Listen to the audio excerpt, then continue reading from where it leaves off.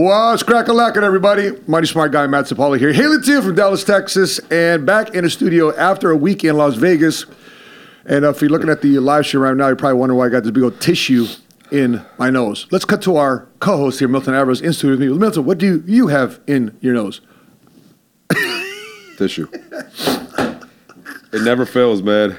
Every single year for one of your conventions. Woo! When you're around thousands and thousands of people, you're playing top-notch security for you, trying to pull back people out the way, get people out of your way, trying to get to your room or to the event, man. It never fails that I always get sick. Dedicated, man. Dedicated. And we did everything. I mean, we got a vitamin boost. We got IVs. We took... Still didn't do anything. We're still getting over it, but nonetheless, the show must go on. Speaking of the show, we have a packed episode here for you today. Welcome to episode 32, man. Trey Deuce. We are here. And so we're going to be talking about Michael Oher. If you guys watched the movie The Blind Side, a lot of craziness is going on between himself, his adoptive parents, or supposedly adoptive parents. We'll talk about that here in a second. A lot of money also is being talked about left and right online. Why married couples make more money, one word you won't find in Hebrew, and why Barbara Corcoran doesn't invest in rich kids, and every father's struggle right here on this podcast here, a podcast dedicated to help you think like a millionaire, strategize like a millionaire, so therefore one day you can become a first-generation cash flow millionaire. So with that being said, Milton, Michael Oher here, let's talk about The Blind Side. Did you watch the movie when it first came out? Yeah, so the movie I came love out. This movie. Yeah, the movie came out. It was in 2009. So it's about an underprivileged Sandra kid. Bullock. Yeah, Sandra Bullock was the mother, and Tim McGraw was he played the father. So it's basically about an underprivileged African American teenager who's living on the streets, impoverished, who his life got completely transformed by a quote unquote generous family Christian family was able to bring him in and help him get back on his feet, and then expose him to the opportunities of making it to the big leagues since his size and his potential that he had, which then in turn, when he grew up, he was able to make it to the big leagues, and that brought a lot of inspiration to a lot of people. And again, it gave a lot of, it was basically a touching story that spoke about personal growth, family, and the impact on what mentorship can do for someone. You know, we had a conference in New Orleans, 2016, 2016, one of those years in New Orleans. And one of the Tui families, the daughter, Leanne Tui, the mother, and then I forget what her name was, but anyway, the daughter came to our conference. She did a talk about what it was like to take, because the whole stereotype was like, listen, you have this Christian white family, bringing in this big brother, 16-year-old, and they're both 16 years old, and is that weird? Is it odd? You know, the whole stereotype, why would you bring this kid who's homeless into your home, la da da? But listen, it was Christian love all the way through, and the whole upbringing and the younger brother. These kids are looking at Michael Oher as a big brother, and so he went to Old Miss, got drafted by the Baltimore Ravens, but now it comes out that things aren't as clean as that movie portrayed, because come to find out, Michael Oher really, according to his side of the story, wasn't really adopted. He was put under conservatorship, which meant that Leanne and her husband, who was played by Tim McGraw in the movie, controlled his business life. They were basically signing documents on his behalf, basically controlling his money, et cetera, et cetera. So I'll give you my initial take on this. As I'm doing my back and forth, it's 2023. He gets out of the league, 2016? Yeah.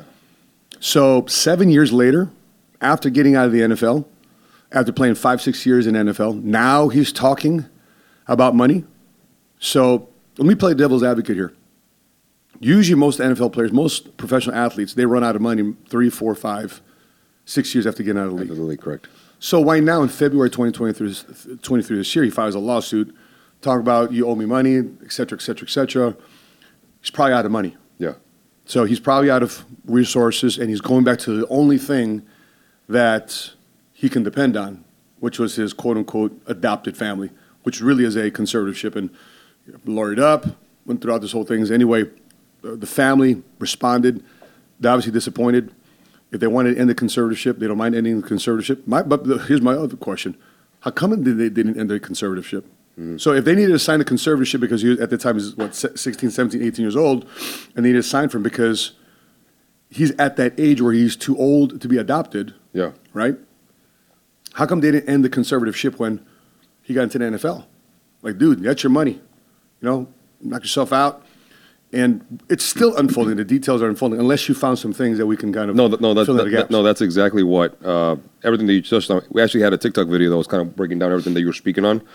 But it actually spoke on the family, the mom and the father. They actually have a book, and they talk about the entire thing, the entire situation with bringing them on board to their family, their values, their principles, what they stand on, and they speak on how when they started getting these royalties from the blind side, they split these royalties in 5 different ways, and one of the ways was for him, and being able to put that money in a trust for his son. Gotcha. Right. So again, same thing that as you basically stated. What my question would automatically be: why did he wait this long?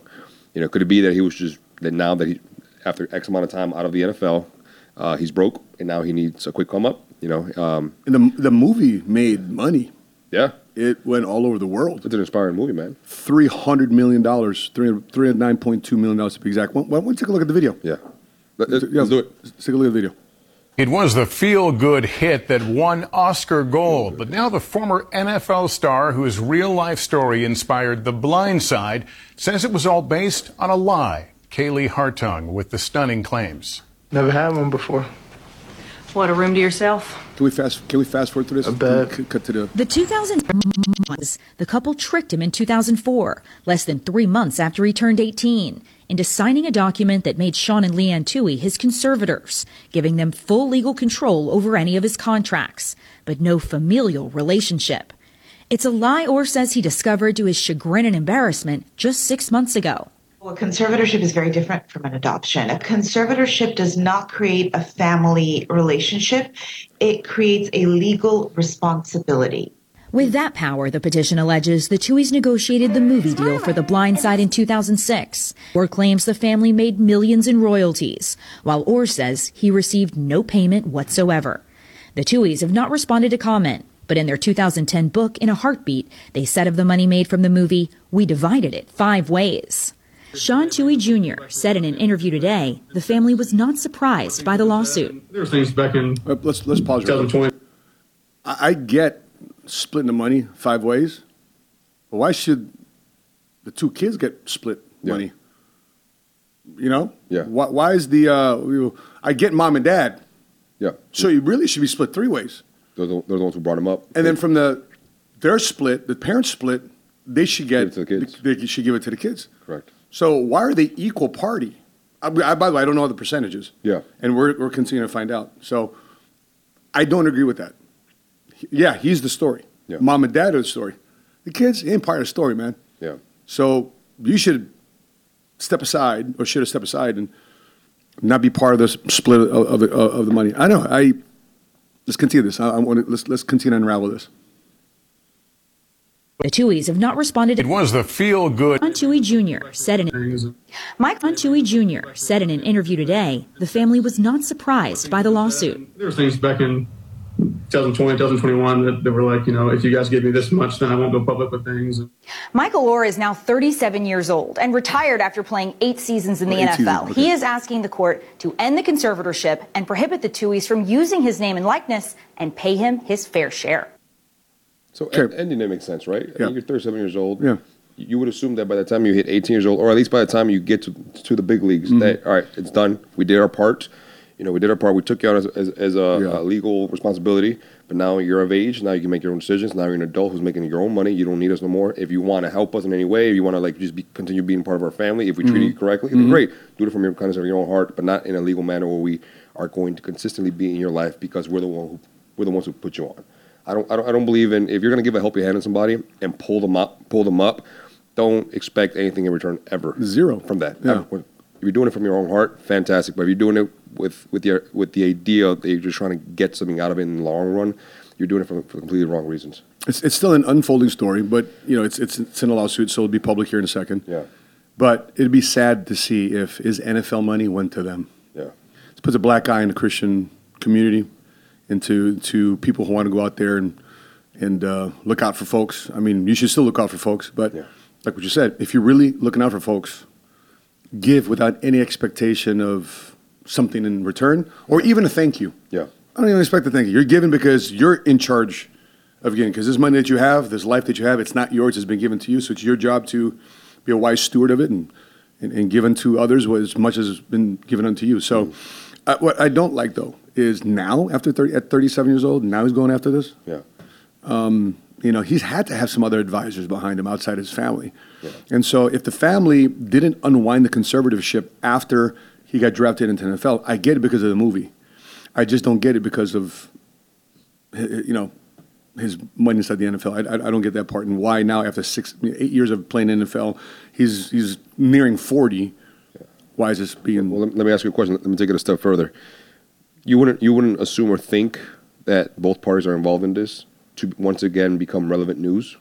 Once again, become relevant news, become the face of the news of what's happening, bring up the movie, bring anything up that could potentially bring more exposure to them once again so they can continue to make more money. Because, again, The Blind Side was made, in 2006, 07, 06?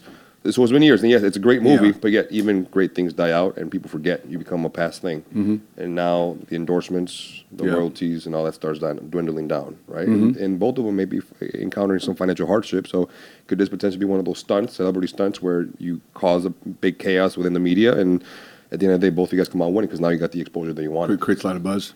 Yeah. Well, kind of like that guy. Who's that guy that faked an attack in Chicago, or the young lady in Atlanta that faked her being kidnapped? Yeah. I saw that. A lot of these things are stunts. So I don't know. It's been interesting that they both released books. To your point, it's interesting how they've released books and memoirs of the whole situation. It's being brought up in this news report, but. Nonetheless, if you are out there, and any aspiring athlete, especially right now in colleges, you are in charge of your brand. You got to make sure, and by the way, even before we were on the show, Jordan's around here asking to make sure that any things we bring on the show, we don't bring on anything that is branded. Otherwise, are they paying us to have this brand on our podcast? And even to this day, after 3-4 years I've had on my YouTube channel, after the 32 episodes here we've had on the Millionaire Goals podcast, for years, as much as I could have taken on a sponsor of the show, I haven't. This is all self-financed because we can talk about what we want to talk about, bring up topics we want to bring topics about. We're not slighted in either way outside of our own growth and personal opinion about what's going on in the marketplace today. And based on how us as entrepreneurs look at the world through the lens of the Bible, and how we can make sure we make the right business decisions, financial decisions for the betterment of our family. So interesting here, I want to go over this too as well, because there's a lot of talk about conservatorship. So if we can take a look at my screen here, during other celebrities who live under conservatorship and guardianship. So Britney Spears is probably the biggest story about all this. Mm-hmm. And so here's other celebrities that have been under conservatorship. So we got Britney Spears. We got Amanda Bynes. She was kind of like the Miley Cyrus of her time, under conservatorship. Who else? Lindsay Lohan was part of conservatorship. Yeah. So in other words, her parents were making sure her money was taken care of, and basically she was, signing everything over to her folks. Brian Wilson of the Beach Boys. Now, this is a guy that's incapacitated because he got hit in the head. One of the Beach Boys. Brian Wilson, this dude, right? Yeah. So it couldn't happen to, again, it's not an adoption. It's not a familial relationship. It's who's in charge of my stuff. John Mitchell. Who else here? Let me go down here further. Oh, remember Casey Kasem back in the day? Yeah. America's Top 40. He was the voice for that. He was under conservatorship because he was dying, and some conservatorship paperwork was put in place, so therefore they can take care of him. Who else? Casey Kasem. This guy, Mickey Rooney. This is a picture when he was young. Everybody knows him when he was older. He was under conservatorship. Okay. Here's the sad part. By the time they did a conservatorship, $400,000 disappeared from his finances because people take advantage of folks, because now you're in charge of somebody's bank account if you were assigned conservatorship to oversee somebody's work. So there's a lot of abuse that can happen in this stuff. Yeah. Mariah Carey was under conservatorship. But notice how for a lot of these celebrities or singers, like Mariah Carey, Lindsay Lohan, it makes sense, right? At a certain age. Because you're 17, 18, 19, 20, 21 years old. Mm-hmm. You have all the money that you can put. Yeah, you can blow it. All the fame, all the money, the exposure, people wanting to be you, people wanting to do you, people wanting to be around you. Mm-hmm. It's easy to literally do whatever the hell you want with your money and be extremely responsible. So as a parent, doing it for your child as a young, teenager, late teen. Celebrity. All this it makes cash. sense, Yep. right? It makes sense. Or someone who has some form of disability. It makes complete sense. So, but for this situation, I don't know. I feel like I'm in a gray area with Michael Orr. Money is a great magnifier. It's going to expose your values and principles, what you really believe deep down inside, whether you got no money or more money. So let me ask you this question. What do you think exposes more, when you have a lot of money or when you have no money? We have a lot of money. The true you comes out. Because because money's a magnifier. And so that's why a lot of people are afraid also of making a lot of money. Because they can expose a lot of their virtues and values and principles that's probably evil. They're exposed a lot of addictions. Now they can have a lot of money to get involved in a lot of dumb crap and stay addicted to that dumb crap. And, we were just in Las Vegas. Yeah. One of the things we said on the first day of Las Vegas, I've been coming to Vegas for 20 years, every year for a business convention. I've never been to Las Vegas to gamble. I'm there to make money, not lose money. Mm-hmm. And then based on observation, guess how many people we saw gambling? Small percentage. The newbies. The newbies. The newbies. They think, and we told everybody, hey, mom, dad, aunt, uncles, husbands, wives, if you're not coming to Vegas with your loved one and they're coming with us, we want you to know this is a business trip. We'll treat it as a business trip.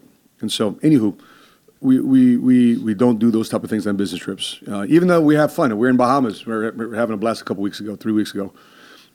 We're right there in the middle of the casino. I wasn't gambling. Listen, I know how much work, time, and effort it takes to make a buck. For it to be lost in one dump of cash and pull or one bet, forget about it. So, speaking of money being lost, let's take a look at this article here right here on the 1-year inflation, 1-year anniversary of the Inflation Reduction Act. So, let's take a look at what gas prices were last year versus this year. Okay? So, Stephanie Myers puts out this tweet that in spite of inflation being down, so the word right now is last year, this administration put together the Inflation Reduction Act.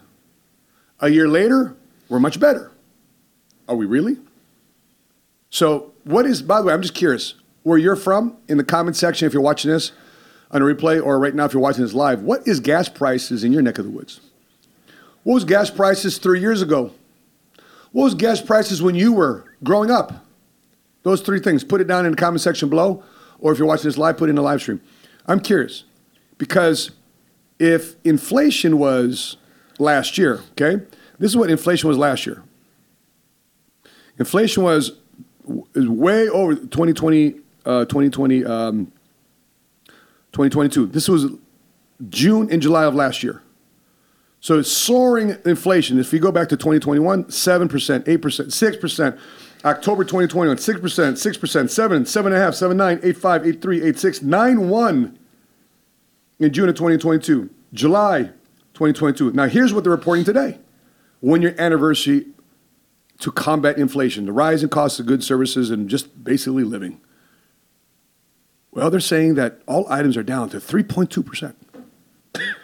So we went from 9% down to 3.2 1 year later.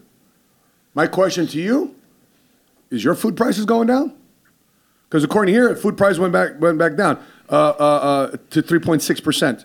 Energy went down negative 20%. Is your electric bill cheaper? Is your gas bill cheaper? Let me ask you, is your energy cost, is your purchase of vehicles cheaper this year than it was last year? I don't know. Educate us on your neighborhood. Because I've asked this question for the last 2 months. Has your cost of living gone down?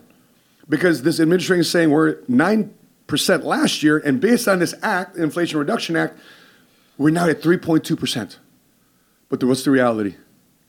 People are still in the same financial predicament, and things are still costing more money. I don't know. Have you experienced things going down? Airfare going down, gas prices going down, your energy prices going down, your rent going down. There's two things I miss. Gas in the late 90s when it was $1.12, $1.12 to $1.09. Missed those times. As far as airfare, those COVID prices, you can fly across the nation for like $30.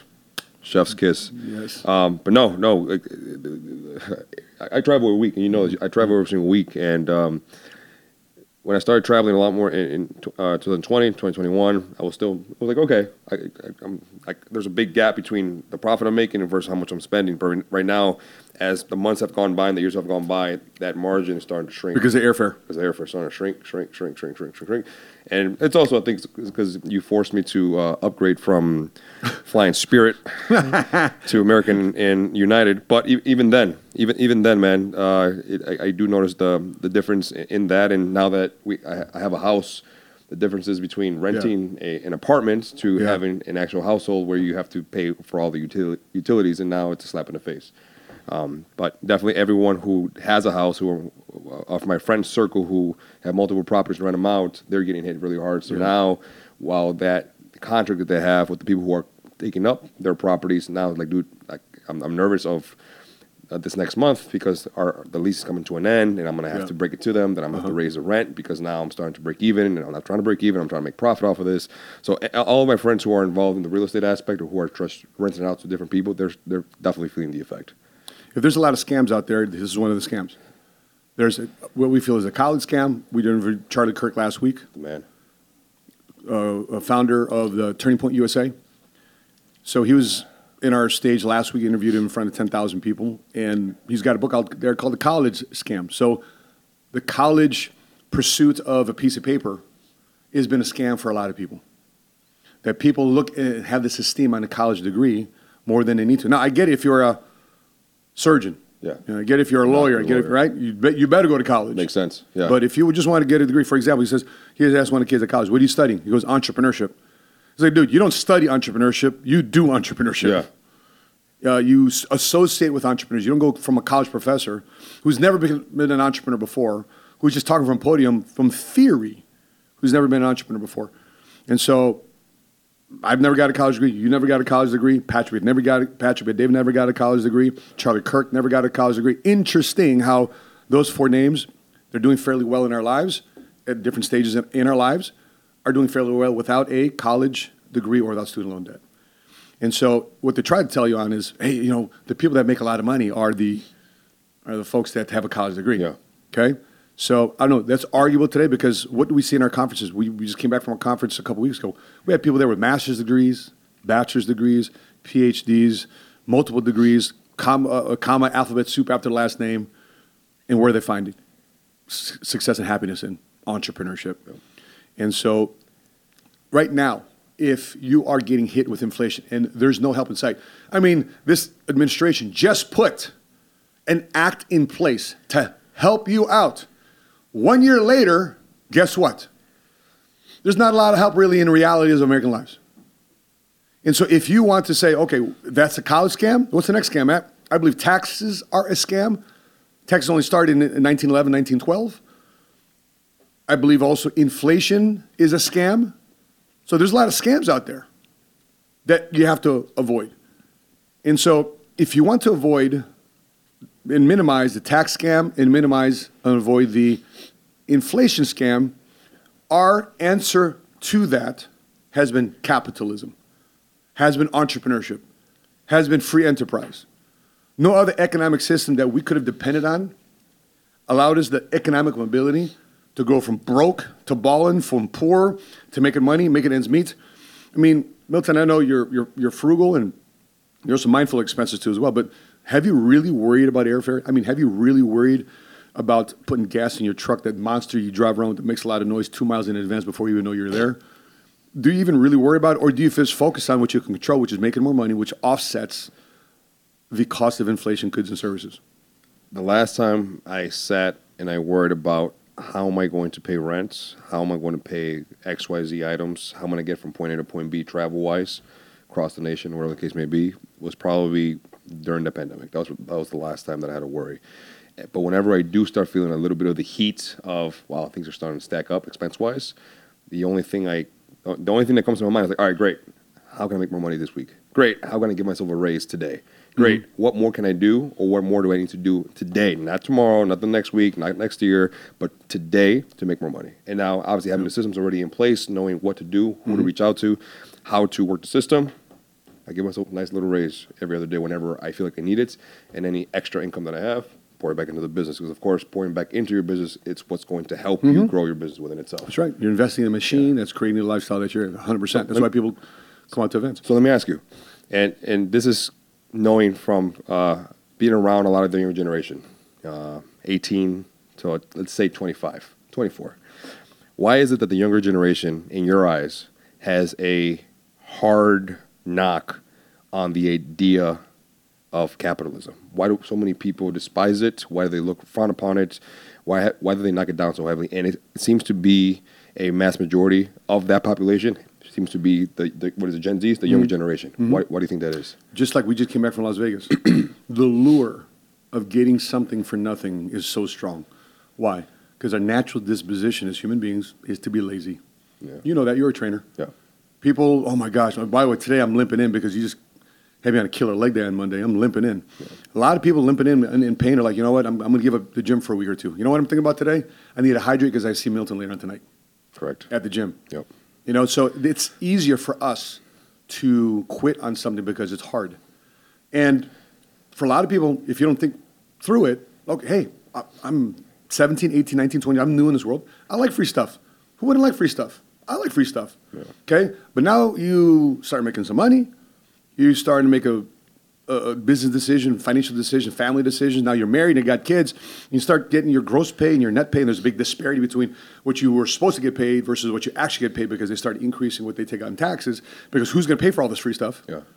Which is a case for the government to raise income taxes across the board. And by the way, our state where we're from, guess what they just raised taxes on? It wasn't income tax, property tax. The west side of Chicago, you know the west side of Chicago, has the largest increase of property tax in the city of Chicago. Shit. And by the way, that's the hood. Austin District, that's the, you know that. Everybody from Chicago knows the west side is the hood. That's Chirac. South side, Chirac.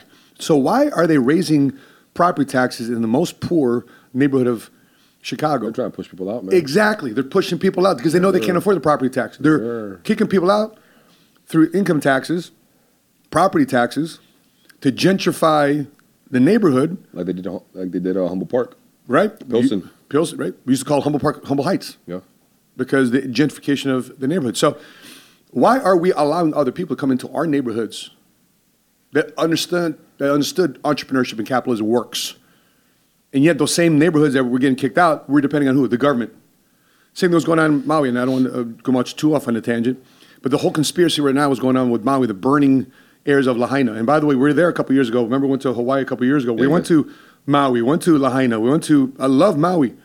I took Ruben out there when we turned 13 years old, and that's where I taught him how to talk to girls in a very respectful manner. Yeah. Kid, you're 13 years old, let me teach you how to talk to girls. Let me show you. And we went to Lahaina.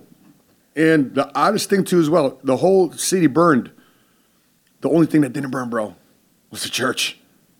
The church is standing strong. There's some pictures out there. It's crazy. We'll post it on Instagram later on. But the only thing that hasn't burned down was the church. And that was the epicenter and the center of the Hawaiian kingdom.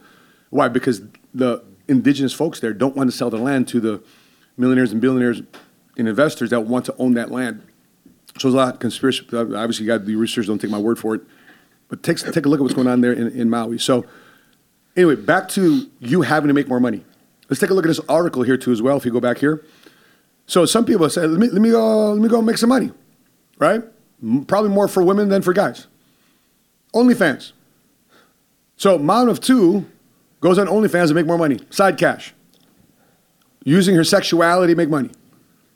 At the cost of what, though? At the cost of losing her friends and her family. And imagine having to be the kid that has to explain to their friends at school, is that your mom? Is that your mom? Really, that's your mom? Jeez, my dad's watching your mom on OnlyFans. How odd and eerie is that? So she earned $3,000 a day from offering a girlfriend experience to people who subscribe to her on OnlyFans. Girlfriend experience. Whatever that is. $3,000 a day. A day. Tells you there's a lot of money out there being spent on this type of crap. Okay? So, anywho, couple things. Yeah, you can make money. But at the cost of what? So short-term success, long-term misery.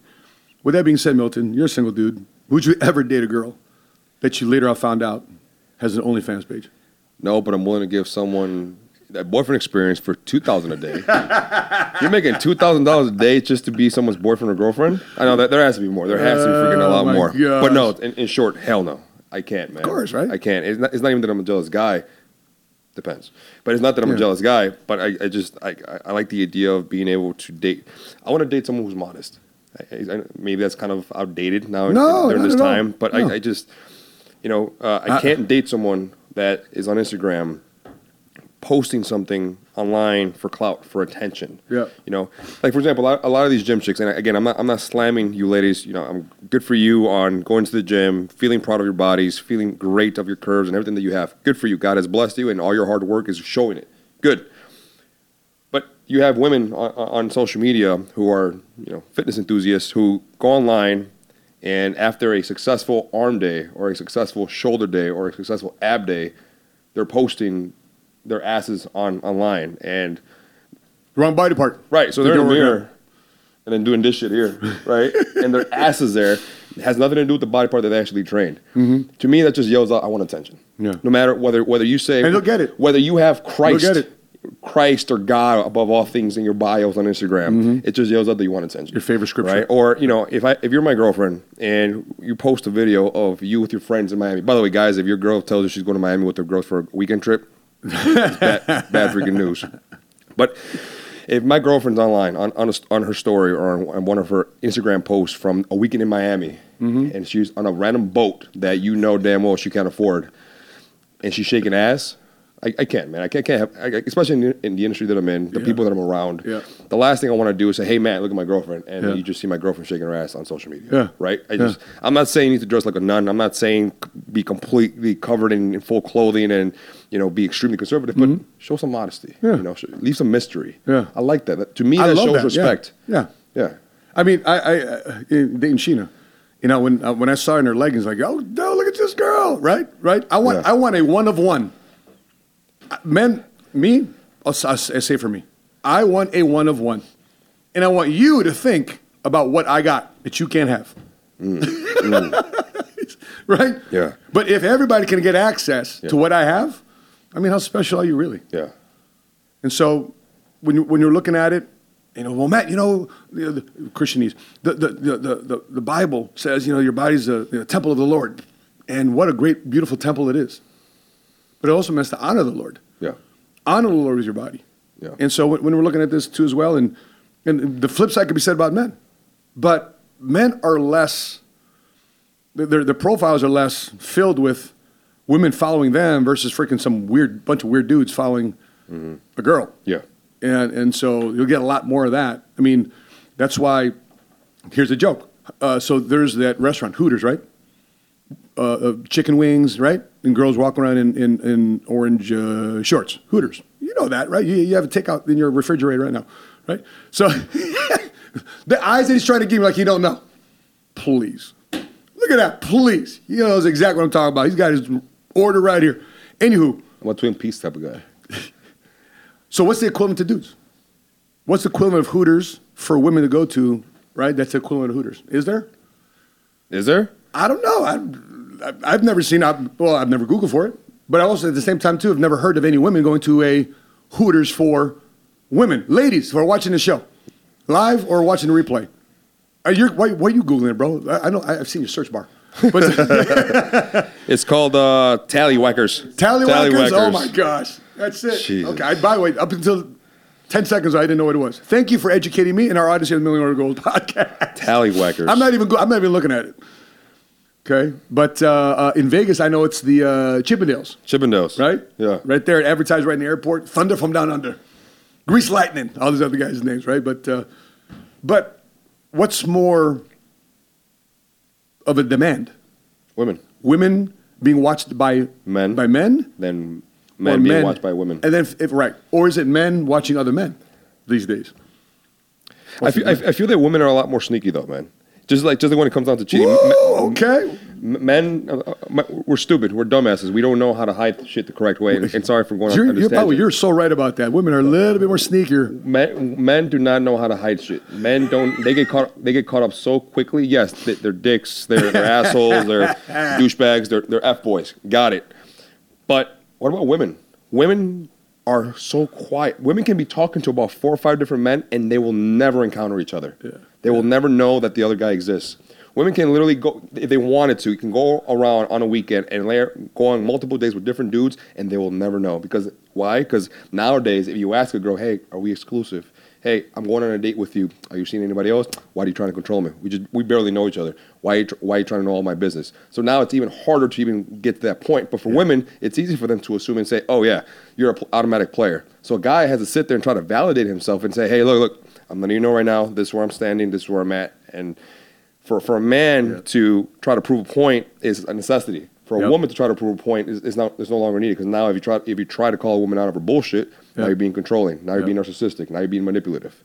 Or maybe I'm wrong, Mr. Married Man. Well, I think that also that women, because they talk more, will find out faster. Right? Right. So if a woman's trying to date around, we'll never know, because men don't want to talk to each other by nature. So I have or be embarrassed. Great. So I have an example. And I'm not proud of this. This happened one time in high school. I only cheated one time, and I can say that. I can vouch for that. I feel very proud of saying that. What's his name, Milton? What's his name? I'm not proud of the cheating. I'm proud of the fact that it only happened one time. It happened one time. Physical cheating, right? Now, hear me out. In high school, it was my high school sweetheart. We were having a lot of, again, I'm not trying to justify it, but at the same time I am. High school sweetheart, we were having a lot of problems. A lot of toxicity back and forth, okay? I ended up cheating on her with another girl. It happened like on a Thursday. Did you get pregnant? Did I get pregnant? Motherfucker. It happened on a Thursday evening. And it wasn't even a great experience. It was a horrible experience. It was like a two-pump chump type of experience, right? I was young, and I had no experience. It happened. This woman finds out the next day around 11 a.m. She calls me over, hey, let's hang out, my girlfriend. So I'm like, cool. I felt like shit. I'm like, cool. I show up. She's sitting on her steps of her house. I'm like, oh, shit, she knows. I show up. She's like, why? I'm acting stupid, right? Why what? She's like, why did you cheat on me? What are you talking about, right? Acting stupid. What are you talking about? She's like, I found out. Her sister called me this morning that she went over your house last night and you guys slept together. Damn. So not even 24 hours later, she found out, right? That's quick. So now, during that time, I'm feeling like shit, thinking that she's been extremely faithful, that she's been loyal. I've been the only one to her, not knowing that for the entire time that we've been together, she's been cheating on me multiple times. I found out 7 years later. Damn. It took this woman less than 24 hours to find out. It took my ass about 6 or 7 years to find out that she cheated on me. Women are a lot more sneakier when it comes down to them sneaking around. Men get caught very fast. All right, we got to do a poll, man. Ask our audience, whether you're watching the live or the replay, who's more sneaker when it comes to this type of stuff? Women. Automatically women. And then let me follow up with a comment. Stop that shit. Stop cheating on each other. If you want nobody to cheat on you, guess what you got to put out to the universe, man. Anywho. So y'all need to grow up. By the way, you were in high school, so you got to pass it. We didn't know, but now you know. Yeah. By the way, this is the reason why I got divorced, because at 22 years old, I found out she was cheating, and I got divorced. Took my world, right? Anyway, we can go on that one. But who cheats more? Put it on in the comment section. Put it. Can we follow this one up with the men live within your means? Stop trying to impress women. Let's do that. Let's watch that video. We got a quick clip here to check out. Yeah, let's do it. You ever taken your girl on a trip, but you secretly broke? I say secretly broke because, like, you're not broke when the vacation starts.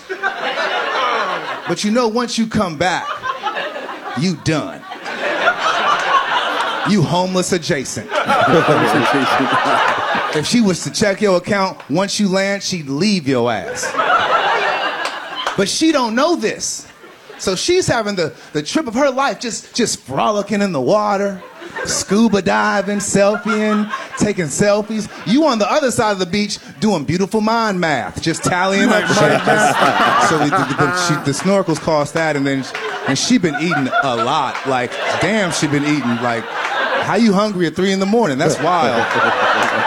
And she went a boat. A squared plus B squared equals, bruh, I gotta get a job here so we can leave. Babe, you having a good time? Yes. Yeah. You be crying through your teeth. It's so fun. We're having so much fun. One time I was on a trip in Cabo just bleeding money. And then it rained for 2 straight days. I was like, look at God, look at God, look at God. Ain't God is good all the time and all the time? God is good. God is good. Yeah, exactly. You need to be able to learn how to live below your means and not go above and beyond for the wrong one, just to impress the wrong person. The right person will stick by your side and watch you grow and grow with you. And also, you need to be money smart. Yeah. You need to be money smart, man. Yeah, I mean, that's why I got involved in the insurance industry. Yeah. Because I haven't paid for my vacation since mid-2000s because this industry, they reward its top people and they fly you all over the world. Remember I mentioned to you, I took my son to Maui at 13 years old. That's because I got flown out there by Royal Neighbors of America Insurance Company. I was a guest speaker out there teaching our agents in 2009 about how to use social media. And they flew me out there, took my son out there, went to Maui. You get off the plane, they put the lei on you. Yeah. And that trip was funded and financed by me accelerating in my career and creating a brand that was worthy of somebody hiring me as a speaker. So that trip not only was paid for by other people, but any expenses I had on this business trip in the execution of doing my business in Hawaii, which is still the United States of America, was tax deductible. So going back to your business, one thing that I saw, again, I'm not part of Matt's business, but I've been around there for a couple of years, and the fact that I've been around those kind of people and that business specifically itself, it's whether they see it or not, it's really done a lot for me mentally. It's helped me grow in so many areas, and I am able to extract so much from their meetings, from their conferences. Because they're parallels, right? From the conversations that they have. I'm able to extract so much, and I'm able to add that to what I do for myself. So internally grateful for that, Matt. But one thing I did notice about going to this meeting where there was thousands and thousands of people, mass majority of the people who were sitting on the main floor, mass majority of the people who were crossing the stage or who were on the stage high-fiving everybody. Being recognized. Recognized, right? Top performers. And then the top, like 3-4 people or three, what do you guys call it? Hierarchies, base shops that were on stage throughout the entire night, receiving the awards, going backstage, taking pictures with the speakers and Pat. One thing I noticed that made those people different than everybody else is that they were in a pair. Married couples. Yeah, exactly. Power couples. Power couples. And now I'm curious to ask you, do you think you'd be in the same exact position right now financially, mentally, emotionally, spiritually, and in business? Would you be in the exact same spot, or do you think you'd be further out if you'd be doing it single? Well, in terms of if would you be in the same spot? Versus being married? By far, marriage has accelerated what I was supposed to experience in my lifetime in just 8 years. You know, the Bible verse, 1 can set flight to 1,000, two can set flight to 2,000. And by the way, I'll go on record in saying this because I have no problem. If something were to happen to Sheena and I, of course she deserves half. Of course she deserves half. Yeah. She earned it. Yeah. My wife earned it. But I'm going to do my part to make sure that it never, ever happens. Matter of fact, that D word never even comes. I don't even verbalize it. You guys know what I'm talking about. I don't even verbalize that word. That's not an option for us. We don't want to destroy what we built the last 8 years, married, 10 years being together. And when we're looking at married couples too as well, there was so much invested in each other running a business. And so would I be just as successful being single? I could be, right? Yeah. Because before Sheena, for 14 years, I was a single dad. Yeah. So I leveraged other folks in my office, Rudy and Rosie Ortiz, at the time Richard and Karen Love, right? I leveraged other couples in my business. So even though I was younger and single, I was around older and married as partners and as well as personal life. So speaking from both ends, from a single guy who's doing well for himself in business and for a man who's running a multiple seven-figure business for himself and for his family and for leading a mass amount of people, I want to be able to touch on 3 topics when it comes down to relationships, because obviously you have a relationship that does a lot for your company, that does a lot for you, for your money, for your family. Yeah. You know, and again, we can go very superficial about this and tell the world this is what it is, principles, values, and XYZ, or we can go a little bit deeper and give things that you specifically as a married man look for. So one of my main questions is if we can speak to the aspiring entrepreneur or current entrepreneur, or even if you're not an entrepreneur, or someone who's single, someone who's courting somebody, someone who's interested in somebody, how does one know if they're the one? First of all, they got to match the same values and principles and faith that I do. What does that look like? Does this girl believe in God? Does she believe in Jesus? Does she honor her mother? By the way, that's family. Does she honor her mother and father? Yeah. Are her parents still together? What's the relationship with the father and the daughter? What's the relationship with the daughter and the mother? Because that's also reflective of how things will blow up. I asked my wife one thing. When you and I get in a blowout, who's your phone call? Who do you talk to? Who do you express? Her mom. Awesome. Yeah. It wasn't a guy. It wasn't her girl. And guess what the mom was saying when she was on the phone with Sheena? Yeah. She's defending our relationship. Good. She wasn't saying, break up with that fool. Da-da-da. No, this knucklehead, he's a single dad, 3 kids. You're about to be the next. She wasn't saying that. She's saying, hey, babe, you made a commitment to date this guy. He's going to the next level. Maybe you need to rethink your shortcomings when it comes to this relationship. So that's what that looks like to me. So when I saw then Sheena, I'm like, oh, my goodness, this is kind of like what I was looking for. So that kind of aligns with, at least for me, as a single guy in business or whatever it is that I'm doing. For a single guy where I'm at in my position, 31 years old and no kids, none of that, kind of aligns with my 4 non-negotiables. And that's, you must have a relationship with God. Yeah.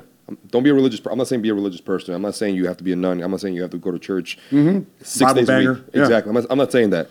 But have a relationship with God, and goes along with what you said. Who do you run to when we get into an argument? The circle that you have, do they encourage you to work on your relationship, or to try to drive you to different areas that are going to distract you from what we're supposed to be?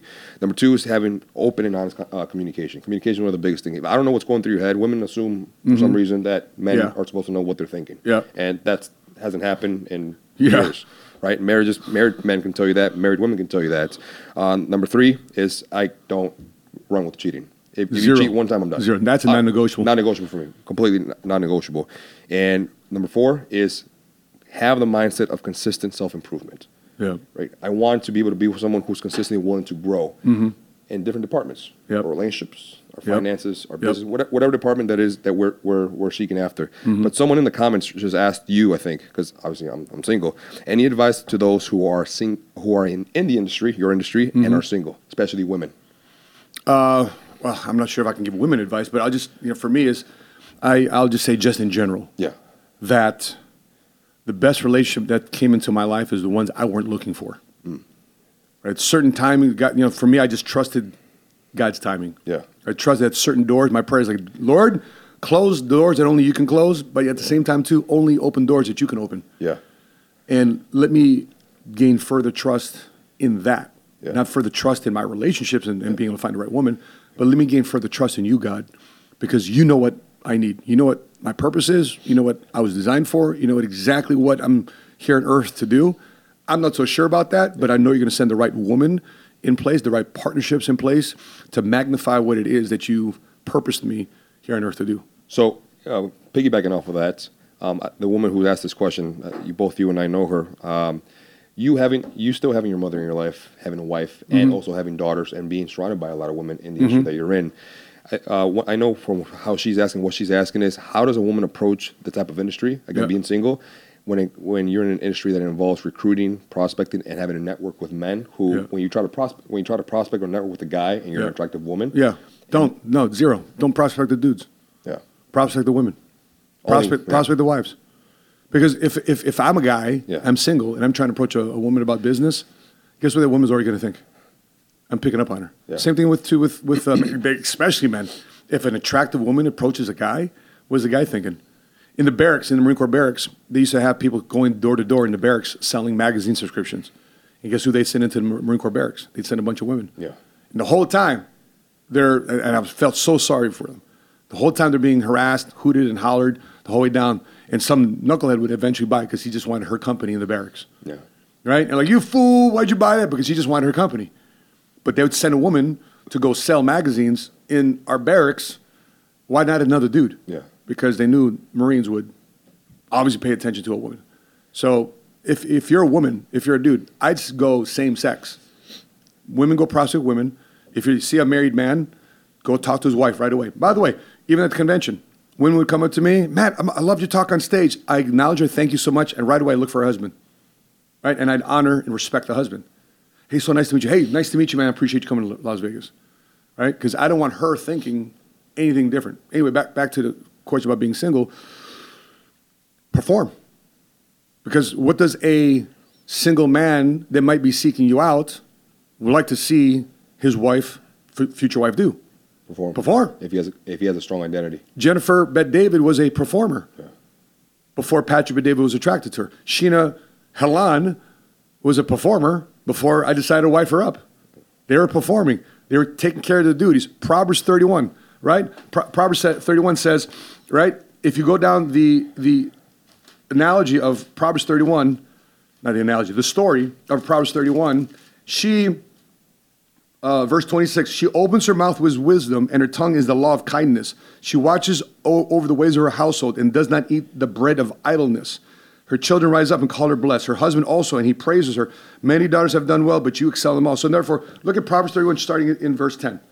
A virtuous wife. Before you become a virtuous wife, you become a virtuous woman, single woman. Same thing too with men. If you want to have a virtuous wife in your life, you also have to be a virtuous dude. So this too applies to men. Final question. Since, again, you're in a company that's extremely diverse, mass majority, not mass majority, but majority of your company is women, right? Yes. Women Majority of our company is women, yeah. Yeah. And you have different ethnicities. 34-year-old Latina, to be exact. Hey.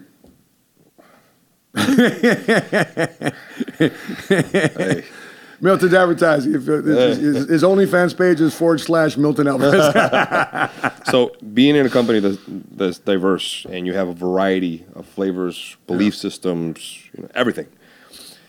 And you guys run with that identity really strong because you guys believe in giving everyone equal opportunity when it comes down to making money, capitalism, XYZ. Right, great, fantastic. Do politics and religion really play a factor in your decision as a partner? Yes. Massively. Yes. So let's say everything's perfect. Yes. Everything. The way they think, their morals or principles, the way they carry their money, the way they treat their parents, the way they walk in life, the way they treat you. That's massive. Why is that so important? Because it's a value system. It's a value system based on a values and principles system. If you don't have the right values and principles, the merger of you together, and you're opposite in your politics and opposite in your religion, you're going to have conflict. You're going to have conflict in that relationship. What if both are indifferent about both aspects? Well, guess what happens when you start having kids? What are you going to start feeding the kids? Right? And then arguments happen because you're trying to raise a kid this way, but the other parent wants it this way. No, now you got conflict. Speaking of conflict, what about the way your parents raised you? By default, when you start raising kids, you become your mom and dad. It's the weirdest thing. No shit. You subconsciously just became like, oh my gosh, I'm my dad. I just sound like my mom. I just sound like my dad. That's going to happen to you. Why? Because subconsciously, that's in the way your childhood upbringing or trauma was registered in your subconscious level. So if you are opposite of that, for example, spanking. Do you spank? I was beat down when I was a kid. Okay, do you spank your kids? Do you believe in pow pow? I believe in spanking. Right? Yep. I do too as well. Do you believe in timeout? Do you believe in same sex marriage? Do you believe in the woke agenda? Do you believe in allowance? Right? So a lot of these things come up. I don't believe in allowance. I don't believe in this woke agenda. Right? Because I don't want my kids just sitting around the house thinking that just because they're sitting around, they have my last name, they just get a check. Yeah. Now I'm raising my children to be on welfare. I'm raising my kids to have entitlements. Listen, just because you're here around, you have my last name, doesn't mean you got crap. You got two things going your way. The God woke you up today, and you got breath in your lungs. Outside of that, nobody owes you anything. In fact, outside of that was a blessing, by the way. So someone can take that away too as well, and not me. It's a good Lord who can take it away. Sorry. No. But it's a big thing, though. I mean, if by the way, Sheena, her parents are very opposite politically. We go inside our house. First thing that's on our TV when they're in town, CNN. She was like, turn that off. Now think about this. She was raised in Northern California. She was raised in Sacramento, where the government of California is, the capital. Yeah. But Sheena went to college in Pittsburgh, Pennsylvania, right? She's in sales. All of those things, sports, sales, business, they're all about meritocracy. Not about, okay, you're just hanging around and let me just get a handout instead of a hand up. So a lot of these things, for me, in my opinion, I could be wrong, but it's worked out for me in terms of making sure they went. Now, by the way, also I need to make sure my children are on the same wavelength politically. Yeah. So therefore, if you're raising kids, they got to be around you. They got to be around your thought process, because what Charlie Munger did, who's the mentor to Warren Buffett, he'd have dinner with his kids, and he taught his kids not what went right during his day, but what went wrong, a mistake that somebody did in business around his kids. So therefore, when the kids were raised, they learned all the mistakes from having dinner with their dad, of what went right, what went wrong. That was dinner, not what's going on with sports, not what's going on with Michael Jordan, LeBron James, blah, blah, all that crud, right? Even though I'm a big sports fan, it's not going to consume me. I'm not going to learn more about a athlete's stats than me really consuming what's going on in the world and the decisions that impact my life. not only for this generation, but for future generations. So if your girl doesn't think long-term and you think long-term, if your girl thinks short-term and you think long-term, conflict. One thinks about entitlement versus one that wants to earn it. Conflict. Your girl wants to spend money right now because she had a goal, she thinks she deserves it. Versus you saying, I got delayed gratification. You see what I mean? Right now you're going to have conflict. You're going to get mad at each other. That's why these conservationships with these kids are off. That's why they're so mad at their parents.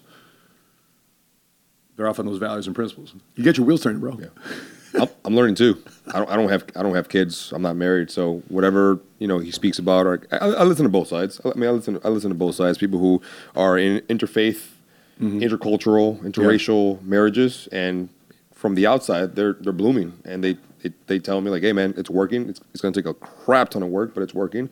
And then I hear the opposition of it. I'm like, hey man, this is where we stand. This is where we're at, and you got to stand strong on your belief system. And no matter what happens, do not budge. Find something that's extremely like-minded as you are. So you know what's going to be the big revealer? Time. Time is a big revealer. Time is a great revealer of what philosophies worked right and what philosophies didn't. Yeah. Time will only tell. So temporarily, they may be going great. 5 years, 10 years, great. We'll know 30, 40, 50 years down the road whether that really worked out or not. Speaking of which, Barbara Corcoran, one of the sharks on Shark Tank, she said, I'm going to invest in kids, but specific kids. Let's take a look at this. I don't invest in rich kids, which isn't really true, but almost true, because rich kids on Shark Tank come with a couple of attributes that disturb me, okay? And then I'll go on to my own rich kids in a minute. They're not in the audience, are they? Okay. Rich kids come in with a couple of disadvantages, I feel, okay? They've had the right jobs because they had the right contacts. So they had the right apprenticeships in right companies in their summer months when they're teenagers. They get the right introductions, okay? Poor kids are usually waiting tables and scrapping, dealing with customers, spilling coffee, and getting shouted at. A little different, okay? Rich kids, when starting businesses on Shark Tank, the ones I see on Shark Tank, really have gone to the finest schools. And what comes with going to the finest schools, especially business schools, what comes is a certain attitude that they know it. That's a dangerous attribute to have in anything when you're starting out in anything. Okay? But what they do know is they know all about business as an observer, but they don't know business as an operator, player. Whereas poor kids tend to have had hardship. They've had to be a player earlier. They've had to contribute to the family. They've seen their parents struggle. They know the power of a buck. And then the last is an injured poor kid is, for me, a guarantee that I'm going to make money. If he's got the ego to prove somebody else wrong. Love of money doesn't make a good entrepreneur. Most great entrepreneurs really aren't focused on the money at all. It kind of just happens because they're focused on being phenomenally successful. I love it. That's been my gut. She just articulated my gut. When I'm looking at kids, when I'm recruiting folks, that's one thing I look for too as well. People that have been injured and are willing to put their money where their mouth is and say, you know what, everybody my entire life has been told I'm too tall, I'm too skinny, I'm too black, I'm too brown. I live on this side of the tracks. My credit score is too low. I don't have enough certification. I get the right credentials. Give them the right opportunity, that kid is going to prove everybody wrong, man. And I'm so excited to see that type of person coming to my life, male or female. And so when that type of person comes in, all they need right now is a platform to express it. Yeah. Deep down, express their ability to say, you know what, I'm going to prove everybody my entire life that they thought wrong about me. Because, again, time is a big revealer to how a lot of people feel about you, your marriage, your relationships, the business decisions that you make. But also, I mean, you would also agree that a lot of this roots from the way you're brought up, the way your parents treat you, and the way you treat your parents. Sure. How passive are your parents if you talk back to them? How passive are your parents when, when you act up or do certain things and they just kind of say, it's okay, Timmy. Yeah. Don't worry about it, Timmy. And then the kids have the overpowering factor in the household versus a parent who has foot down and who's a lot, who has the hardworking mindset, who has a more authority. Because you've seen those households nowadays. I mean, I don't want to say specific cultures are racist, but there are certain households that are a little bit more passive with the way they raise their kids. And then you've seen certain cultural households, like the Latinos, African-American households, that are a lot more stern with the way they raise their kids. And those are the kids who tend to have a better outlook on life sometimes. So that way they have the proper tools that they need and characteristics that they need so they can actually succeed better versus having the opposite of the spectrum where you raise in an entitled household, you speak to your parents the way you want to, you don't get your ass whooped for talking back, and then you grow up into an adult to where you feel entitled to get certain promotions or certain titles. Right? And leading to that, are you cool to finish this podcast with one final video that's a funny one? Yeah, let's take a look at it. By the way, to finish your point, it's one thing to be raised with a certain level of childhood trauma. Yeah. But it's also up to the child to grow for the rest of their life and what to do with that trauma. Yeah. Is it an excuse of why you're not succeeding, or is it a reason why you are succeeding? It's that kid's choice. Yeah, it's a perspective. And their attitude. Yeah. And who they're surrounding themselves with, what politics they believe in, what faith they buy into. That goes into going forward. Because I've seen a lot of folks with major disparity in their life. Next thing you know, they're crushing it in their life. Same time, too, major disparity in life, everybody's to blame. They're the victim. Yeah, let's finish up this next one on the video. It's titled Kids Don't Need Privacy. If you beat your kids' ass more often, you wouldn't have the problems that you're having up at these schools right now. I'm telling you, that's what it is. You see all these kids getting shot in these schools? That's why them kids is shot all up in Colorado. Some punk-ass parent letting their motherfucking kid do whatever he want to do. Talking about, I never just walk in his room. That's his privacy. That ain't his privacy. House. That's my motherfucking house. Yeah, that's right. It is. He ain't pitching in on the rent. He ain't bought no goddamn groceries. That's my house. You just stay here. Don't you ever motherfucking forget it. I wish I would knock on my door. I got a 15-year-old. I wish the fuck I would knock on his goddamn door. This is how I walk in his room right here. Pull that stuff out. Oh, that's right. Drawers. Pulling it all out. You ain't building a bomb in this motherfucker. Inspection. That's it. Yeah, that's it, man. I mean, that's where men need to take charge of their home. You got to be the leader, man. You got to be the leader. My kids tried that. It's my house, my space. Are you kidding me? No way. No way. That happened once, done. And the twins saw that. They didn't even bother to even ask. So, you know, that's where the breakdown in the families today. It's weakened men. It's allowed parents to be passive. I kid you not, I saw this other video of this lady who affirmed that her son was a cat because he says he's a cat. And instead of taking him to the ER for a sickness, he took him to the vet. Right. And she told the vet, my son identifies as a cat. And the guy's like, well, I'm sorry, I'm not qualified to deal with a human in my veterinary clinic. Take him to a, she said, listen, my son says a cat, I say he's a cat, you need to acknowledge that he's a cat. And he's like, ma'am, he's not a cat. This is his little boy. Right? And she's like, well, I'm not going to press charges. I'm not going to file a lawsuit against discrimination. I'm like, are you kidding me? That's an actual thing? That's an actual video? I thought she was joking. I thought it was a parody. Yeah. She was like deadlock serious. And so, where are the parents today? And if you are that parent, step up and make your leadership known. And because if there's a way to break down America, it is breaking down the American family. Want to break down the American family? You break down the man first. And guess what has happened? In 1962, when they started removing prayer in the Bible from schools, the breakdown of morality and values and principles has eroded our country since the 60s. And today is a product of what we have today is this timeout culture, which I get, I totally understand. But kids trying to affirm, if the kid says, I can't drive or buy alcohol until I'm 21, and why are you allowing this kid to affirm that he's a damn cat? You're the parent. You take charge. Quit being bullied by your children. Be a leader. Step up. Have a backbone. That's what America's known for. So, appreciate you sharing that video. I can't wait to be a father, man. By the way, I cannot wait for you to become a father. Honestly. I can't wait for you to be married. I can't wait for you to be a father. Married comes first. You're going to be an amazing dad. Hopefully. All the things, no, I know you will. All the things that you've shared with me with your father, what you're going to do to your son, your daughters, the expression that you have, because I already see in the way you take care of your clients. I already see the way you take care of your business. Being a dad for you is going to be a massive joy in your life. At the same time, too, as well, don't rush it. All right? Don't rush it. God's going to have his time. He's going to Tito, give me some tissue.